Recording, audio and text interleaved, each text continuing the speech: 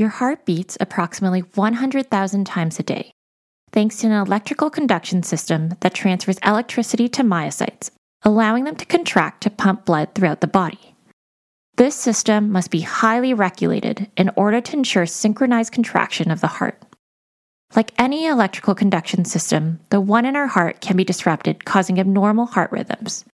When extra electrical pathways exist, the signal can become unregulated and causes supraventricular tachycardia, requiring medical management. Today, our patient has a supraventricular tachycardia, and you are the doctor. Welcome to The Internet Work, a podcast written by internal medicine residents meant to serve you better on the wards and on call. Today's episode is entitled Too Fast, Too Furious, An Approach to Supraventricular Tachycardias, or SVT. This episode is going to focus specifically on AVRTs and AVNRTs.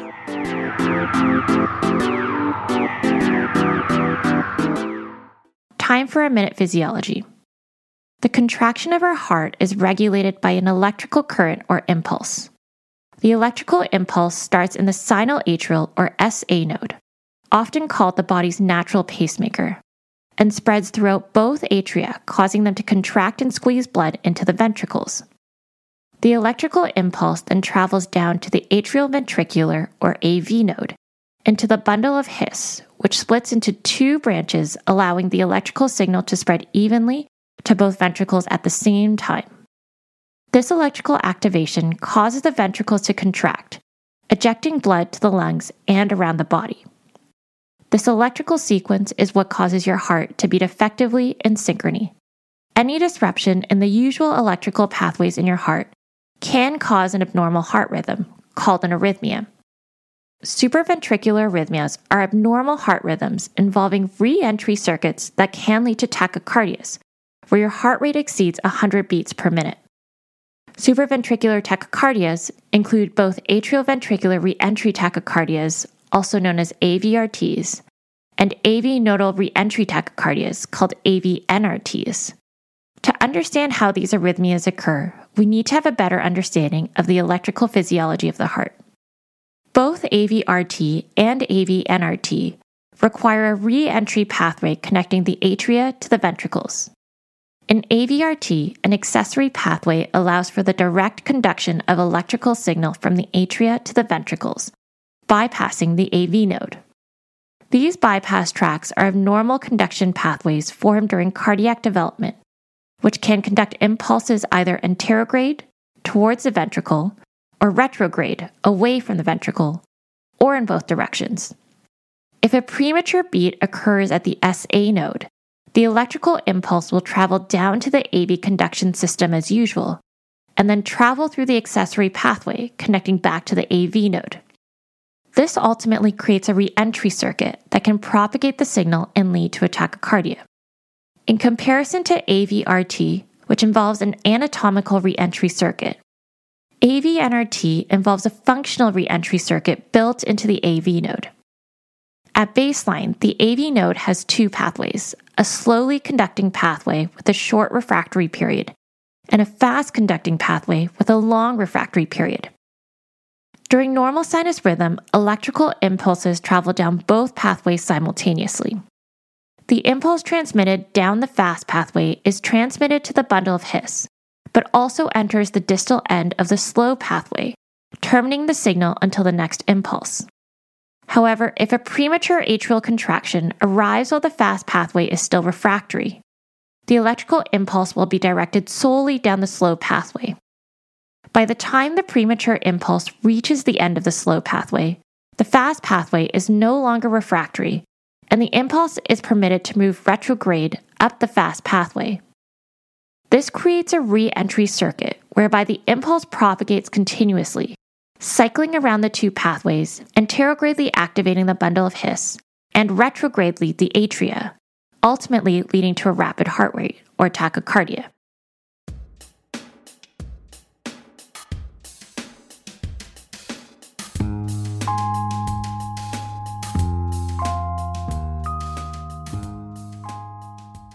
Now that we've talked about the basic physiology, let's talk about the approach to SVT.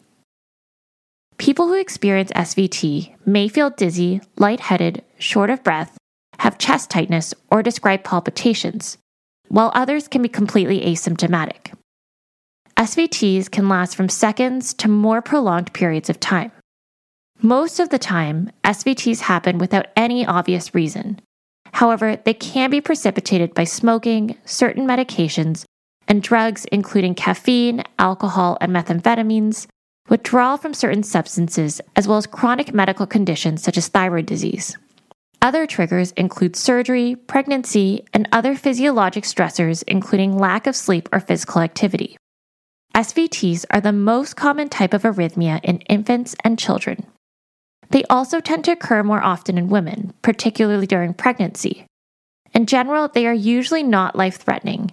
However, they can still disrupt regular flow of blood and cause you to feel unwell. Now, your first step in any patient presenting with a tachycardia, whether your patient is stable or not. What is their GCS? Do they have altered LOC? What are their vitals? Are there signs of shock?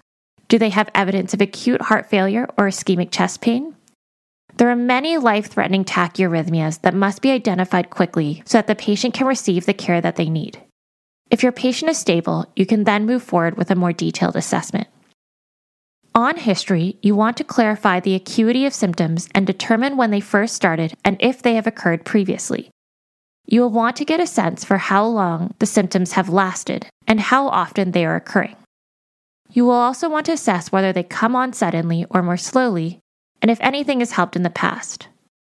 On history, you should focus on what the patient was doing before the symptoms started in order to try and identify a possible trigger.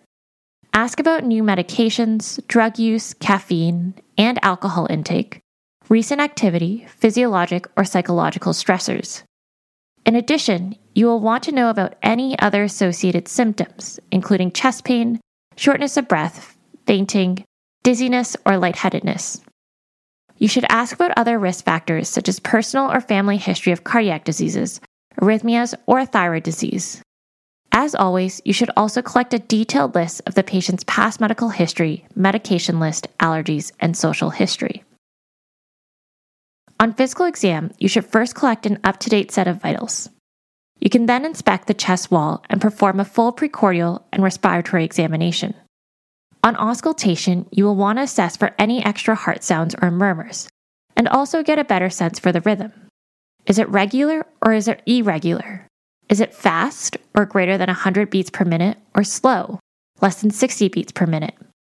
A classic presentation of supraventricular tachycardia will be a fast and regular rhythm. You should also do a thyroid exam and palpate for any tenderness, enlargement, or nodules on the gland, as hyperthyroidism can precipitate SVT.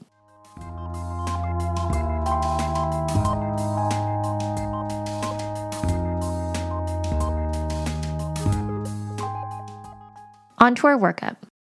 You will want to order a troponin and CK to help rule out myocardial injury. In addition, you want a CBC to check for signs of bleeding or infection as possible triggers. You will also want to order a creatinine and a routine and extended electrolyte panel to assess kidney function, along with TSH to screen for thyroid disease. You should order a lactate level if there are any concerns for hemodynamic instability. An ECG should be obtained quickly to help make the diagnosis, especially if the patient is having ongoing symptoms. In the emergency department setting, the patient should also be put on telemetry so that the heart rhythm can be continuously monitored.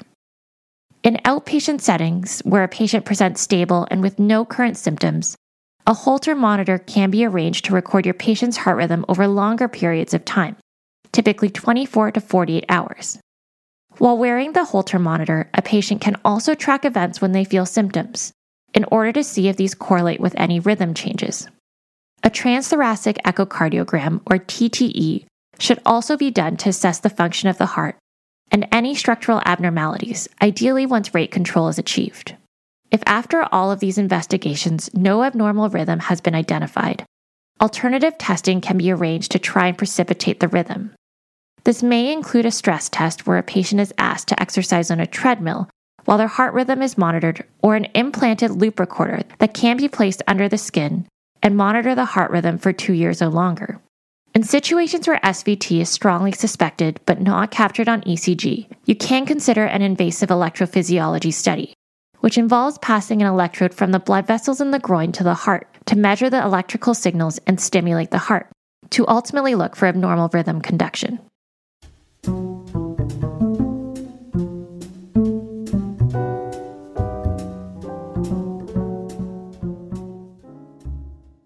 Let's talk about treatment. Patients with SVT-associated hemodynamic compromise who present with hypotension or severe symptoms due to tachycardia, including angina, heart failure, or mental status changes, require rapid termination of the arrhythmia. In these cases, you should use electricity to perform a synchronized cardioversion. In patients with intravenous access, an initial attempt at termination with adenosine rather than cardioversion can be considered, so long as it does not delay cardioversion. If adenosine cannot be administered or it is ineffective, patients must undergo immediate synchronized cardioversion. In patients who are hemodynamically stable, vagal maneuvers are recommended as an initial attempt to help with cardioversion. These maneuvers affect the nervous system that controls your heart rate, often causing your heart rate to slow down, which can thus help terminate the arrhythmia. These maneuvers include holding your breath and straining, putting your face in ice water, as well as carotid sinus massage. Now, before trying a carotid sinus massage, be sure to auscultate the carotids to ensure there is no carotid bruit. A carotid bruit may indicate atherosclerotic disease in the carotids, in which case the maneuver could precipitate an embolic stroke. The success rates of these vagal maneuvers alone is documented at 5 to 20%. If vagal maneuvers are ineffective, the next option for patients who still remain in SVT is intravenous adenosine. Adenosine briefly stops all conduction through the AV node, which causes patients to feel a sense of doom, but can ultimately help terminate the arrhythmia. If adenosine is ineffective, other intravenous pharmacologic treatments can be attempted, including diltiazem, an IV non-dihydropyridine calcium channel blocker. If the arrhythmia persists, intravenous procainamide and beta blockers approved for intravenous administration, such as metoprolol, are other therapeutic options. In all cases, IV medications should be pushed gradually over a specific time frame, and patients should be monitored for hypotension as well as mental status changes. Contingency measures should be in place should these side effects occur. In the long run, if the supraventricular tachycardia is severe enough and persistent, a catheter ablation procedure may be considered. In this procedure, a cardiologist will thread a catheter through the patient's blood vessels into their heart. The electrical signals are then measured and the heart can be stimulated to work out where the abnormal conducting tissue is located. If an abnormal pathway causing SVT is found, electrodes at the catheter tips can use heat, extreme cold, or radiofrequency energy to ablate the small area of abnormal heart tissue and create an electrical block through the pathway that's causing the arrhythmia. Time for a medicine minute. Did you know the REVERT trial tested a modified Valsalva maneuver to convert supraventricular tachycardias? The maneuver had patients start in a semi-recumbent position and produce 40 millimeters of mercury of pressure for 15 seconds, and then be moved to a supine position with a passive leg raise immediately after the Valsalva strain.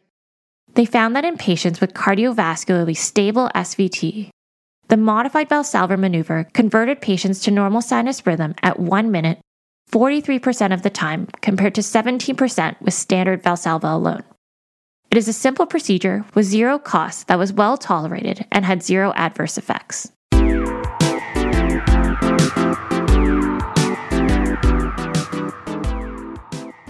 Thank you for listening to today's episode entitled Too Fast, Too Furious, An Approach to SVT.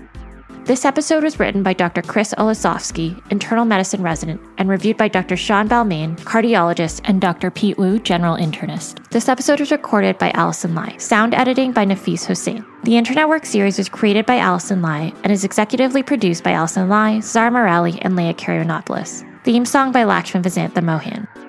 If you like this podcast, please like and subscribe at wherever you get your podcasts. As always, we have an associated infographic on our website at www.theinternetwork.com. Thank you for listening, and we hope to see you again soon.